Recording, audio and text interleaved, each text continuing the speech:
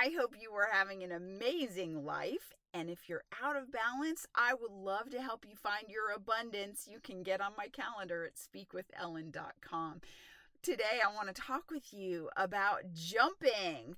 Not the normal kind of jumping, but actually jumping to conclusions. Because something happened to me recently that was very interesting, and I started thinking about how much I do this, and I wonder if it's not just a regular happenstance for other people. Actually, I know that it is. I know we all struggle with jumping to conclusions, judging a book by its cover, judging and making judgments when we see things that we think we're seeing, but it's really something else.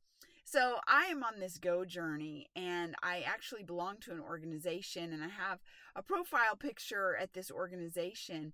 And some of the people who had looked at my profile at one point shared some of their thoughts with me about how they thought that I was, because I have come to do some work and to help with some of these projects. And it was just really funny to hear the perspective from the people that I'm working with right now, because they anticipated me being a different way based on what they thought my photo looked like. Several months back, I had a conversation with another lady who looked at my photo and she completely discounted me.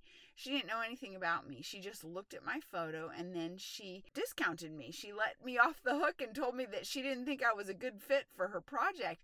And I started giving her some of my credentials, and she apologized to me, and she told me, she's like, oh, well, that's what I get for being narrow-minded. I got a kick out of it, but the truth is, we can all be narrow-minded. Have you ever made a snap judgment about something that you saw?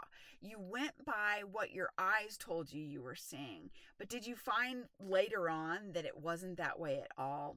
So I want to share this story with you. When I was a girl, young teenager, we were on a family trip, and we went through a small town, and we were having to stop at stoplights, and we were at an intersection, and we watched this motorcycle and another car have a collision. Now, the motorcycle, I don't know that they were actually hit, but they slid.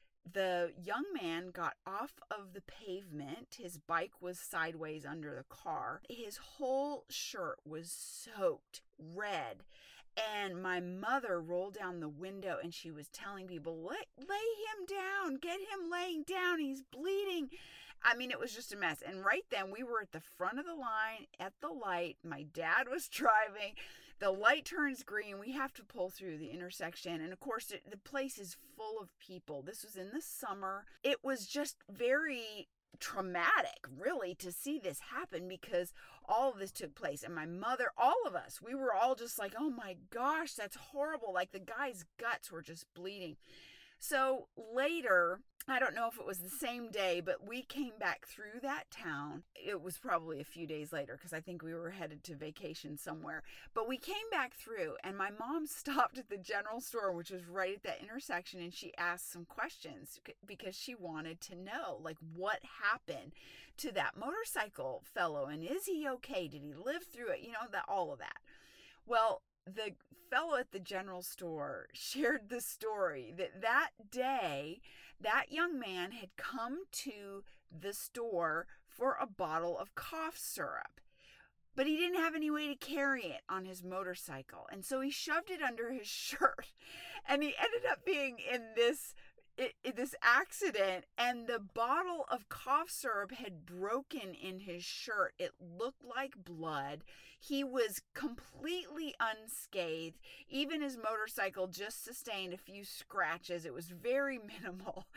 But the point of this whole story is that you can't always judge by what your eyes are seeing.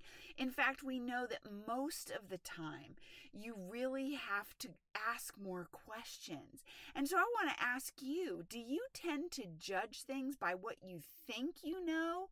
Or do you ask questions to ascertain what is actually happening or what it's really all about.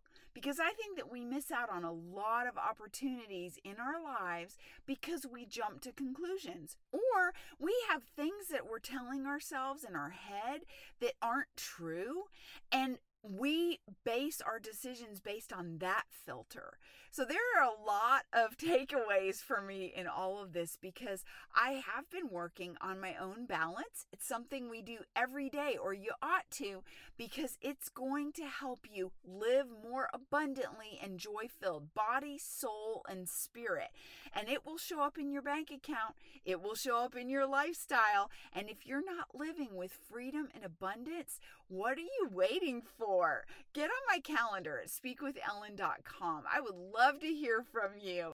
And there you have it, another Balanced Life podcast in the books. Thanks so much for listening. Would you do me a favor? Would you get on iTunes or wherever you listen to the Balanced Life podcast and leave a rating for the show? It helps amazing people like you find the show faster. And that's who I'm looking for, amazing people just like you. And when you're ready to work together to shift your life from off balance to abundance, get on my calendar at speakwithellen.com.